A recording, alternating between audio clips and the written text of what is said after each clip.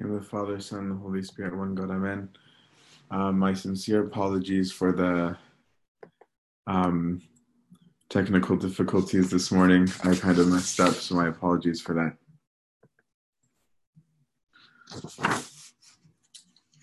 Today is the 7th Sunday of Pentecost, as we discussed last week, and next Sunday will be the feast of Pentecost itself. So Christos Anisti, Christ is risen and ascended.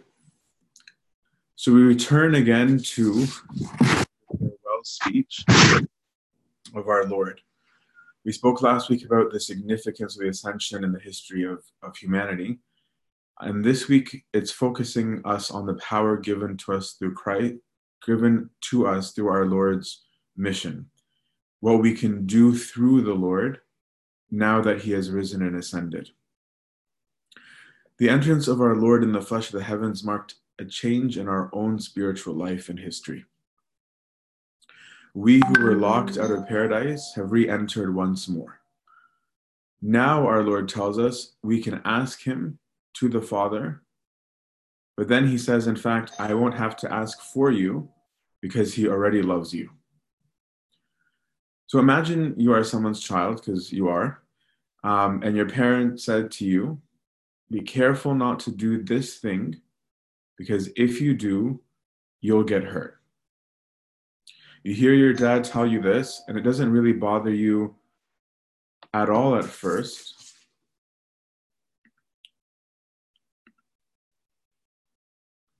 Sorry, I forgot to turn on the video. It doesn't really bother you at all at first. At first, you're just fine with the prohibition, and you don't interpret it as an insult. It's like how some kids, when you say, hey, careful, no, are totally fine. But then we get into a certain period, usually adolescence, where we start to get annoyed at our parents' instructions. We start to think that they're malicious. We treat them badly, if not outwardly, then definitely inwardly. We think they're mean, they're obnoxious, they're self-centered, and that their prohibitions are put there at best because they're overprotective, and at worst because they get a kick out of it. We lament that our parents don't trust us enough or underestimate our intelligence or our abilities. That's what happened in the story of man. We decided to rebel against our parent. When the parent said, this can't happen in my house because of what it does, right? Because of a whole bunch of reasons that we've talked about before. We got angry. So we left the house. But we didn't leave with the right attitude. We left hating our parent. We mocked him. We spoke trash about him. We went out of our way to make a point that everything we do be as far from what our parent would want. We choose enmity with our parent. It's like when we go out of the house, like, oh, finally, and we do whatever it is that we can possibly do just to make a point of our freedom. And we usually go crazy, right? Like in the story of the prodigal son, he doesn't just let loose, he lets totally loose, right? We did this historically. We chose enmity with our parent. Our parent did not choose enmity with us. But our parent, the father, had a natural son. The natural son, our Lord, is one with the Father in the way that we are not. The Father never wanted enmity with his children. That was never, ever his desire. And the rescue mission to bring us home was already in place before we left home. It's like the father had a conversation with the son. It's like this. I'm not saying it's not how it went, of saying, listen, these other children, they're probably going to get angry. They're probably going to walk out. You're going to have some work to do. Our parent, in spite of our rejection of him, in spite of our rebellion, was continuously dialoguing with us. through his Son, through the Holy Spirit, keeping us as close to him as we were able and willing to be. The disease of sin, as we've spoken about so many times, had taken over us. And we were barely recognizable anymore as humans. Our image and likeness was so marred that we didn't look like humans anymore. And our minds and our will were so corrupted by sin that we barely had any remembrance of what health looked like, right? We got so sick that we had no memory of what it felt like for us to be healthy. Our stories, and the way of dealing with our parent, they were so far away in history and memory that some people didn't think any of the stories were true anymore, right? It's like they were so far removed that it's like, did that even happen, right? So some people are like, no, it never did. It's just their fairy tales. It helps them sleep at night. It makes them feel good, right? It's their teddy bear. Others distorted stories, played with them, reenacted them, gave them new twists, made them have new meanings. Others were ambivalent, where it's like true, false, I don't care. Some people safeguarded memories about what it was like with our parents and that we would be saved from our condition. These faithful people were very rare and far between. Others liked the idea of it, but it had no effect on their lives.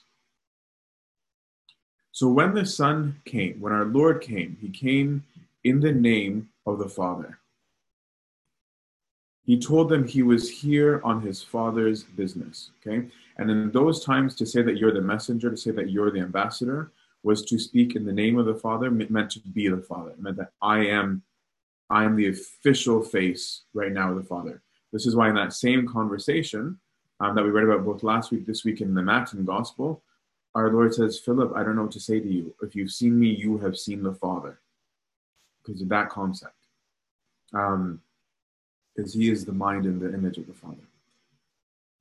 Told him he was there on his Father's business. He told us that it was the Father's will to send him.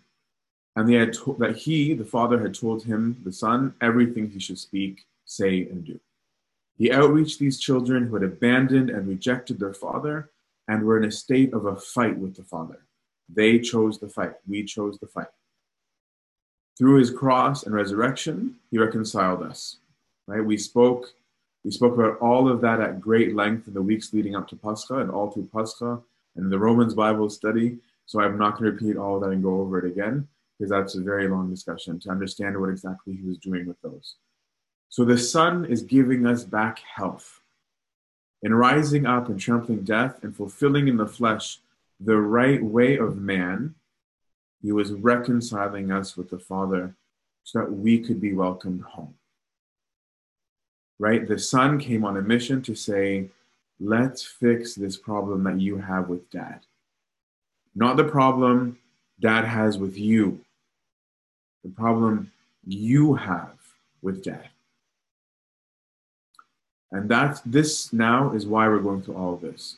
The true Son is saying to us, the work is done, right? The incarnation is done. The death and the resurrection are done. And so now he's saying, now I've fixed your relationship with Dad.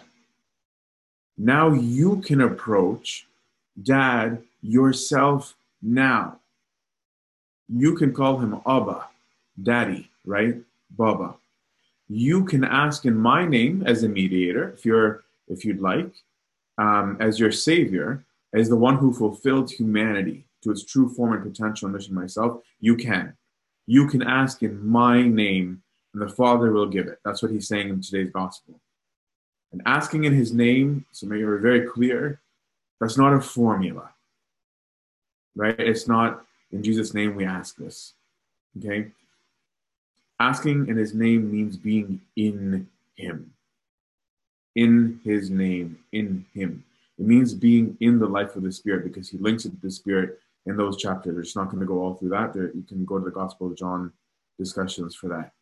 It means being in the family households. It means being free from sin on some level, because you are not fully in Christ if you are living in sin. It's really important you understand this in business. Because if you are in the house, if you are in him, then you will know what to ask, right? Not to get rich, for example, and I'll get to that in a second, what I mean by that. And B, you will receive it. If you're in your family, you'll know some things that are dumb to ask. That's what I'm saying. It's not a formula. If you're living in your family and you know that financial times are tough, you will not ask for 40K to buy a Mercedes. Okay? If you are in your family, you have a sense of living in your household, knowing God, knowing your whole household, knowing your parents, knowing your siblings. You're not going to ask for something that you know is going to cause some problem in the house, right? There's a sense of asking when you're in it, and there's a sense of asking when you're a stranger. It's what you ask in my name, okay? We'll give you the emphasis. You'll know when what you're asking is in line with the whole family context and needs. So the son is saying in the Matthew's gospel, ask, and you'll get it. And here he's saying, but you actually won't even need to ask in my name because you're reconciled now. Because you were in a fight with dad, you were kind of standing behind me. You were hiding behind me when you'd ask, right? It's like sometimes when siblings, they know mom and dad are upset. They know one sibling is a better speaker or one person is closer to someone. Like, you go ask, right? Sometimes even with the priest, with the bishop, where it's like, how about you ask Satan, right? You've got that relationship with Satan. How about you go ask Satan on our behalf, and we'll back you up if you need us, right? And the father said, okay, you can ask in my name, no problem. I can ask. I've reconciled you. That was part of my role. I have reconciled you. And actually, you needed me to reconcile you. So I get that. But he's saying, now I've made peace with the Father. And I'm telling you, don't hide behind me. Come out now and greet the Father and talk to him directly, because he loves you, right? That's what the Lord said in today's gospel. And I do not tell you that you need to do this, because the Father already loves you, he says. He already loves you. You weren't reconciled to a father who didn't like you. Because the Father loves you, he's reconciled you through me, right? He gave you your own spokesperson. He gave you your own human mediator, because of the fight you chose that he didn't want. You wanted. It was his goodwill to fix this relationship. It was his goodwill to bring you home. He wants you. He rejoices at you because he loves you. The son, I don't have to do all the asking on your behalf, because now you're not in a fight with your dad. Approach him boldly. Walk into the family room and say, Baba, can we? May we? But don't just do that. Just be with him, right? That's a whole other discussion. I came to you from home, heaven. That's your home. It's not just my home. It's your home. To reconcile you to the dad that you walked out on. And I've showed you his real intention, because he spared nothing to win you back. This whole time that you were away, you said horrible things about him. You abused him, etc. But in spite of it, he was saving you, I came and laid myself down to bring you back to him. Now I'm asking you as the son, will you please love him back? You were living in a state of blindness, but now you've seen me, handled me, and touched me. You saw me die. You saw that. Literally, you saw me die. And literally, you saw me rise. That's why he said in this gospel, I'm going to speak plainly soon. Right? Because he is saying this before the passion. I'm going to die.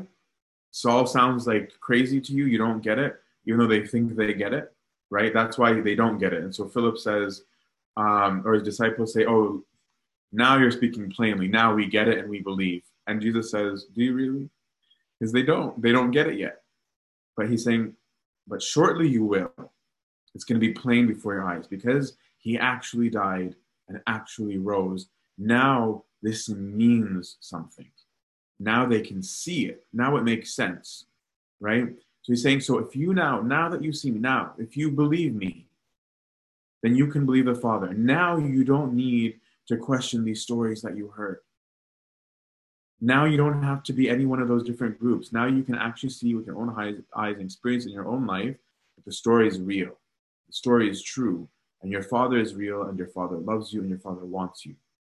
I know he's so far from your memory that you're not sure or realizing that he's your dad, right? It's like you grow up your whole life having no idea that you had this dad, and you're just finding out.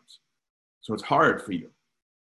But now you can believe me because you got to see me. My real existence is a real proof. And all he wants is for you to come home. So the Lord says to them, you're going to live on earth for now. But like me, and because of me, you will die, you will rise, and you will enter into the kingdom of heaven. And you will also sit at the right of the Father. I have overcome the world because I have died to all that is meaningless and risen to all that is meaningful. Now everything is conquered in the Lord, the source of our existence, our one Father, right? We've risen to all that is meaningful. We've risen to our common Father. May we ask ourselves, if we participate in this dying, if we will then participate in this victory, if we live in the joy of reconciliation to our Father or not, so that we too can enter into the triumphal ascension and be seated at the right hand of our Father. To him be glory, honor, worship, majesty, might forever. Amen. Go in peace, the peace will be with you. Sorry again for all the technical difficulties. Rough morning. Bye, everyone.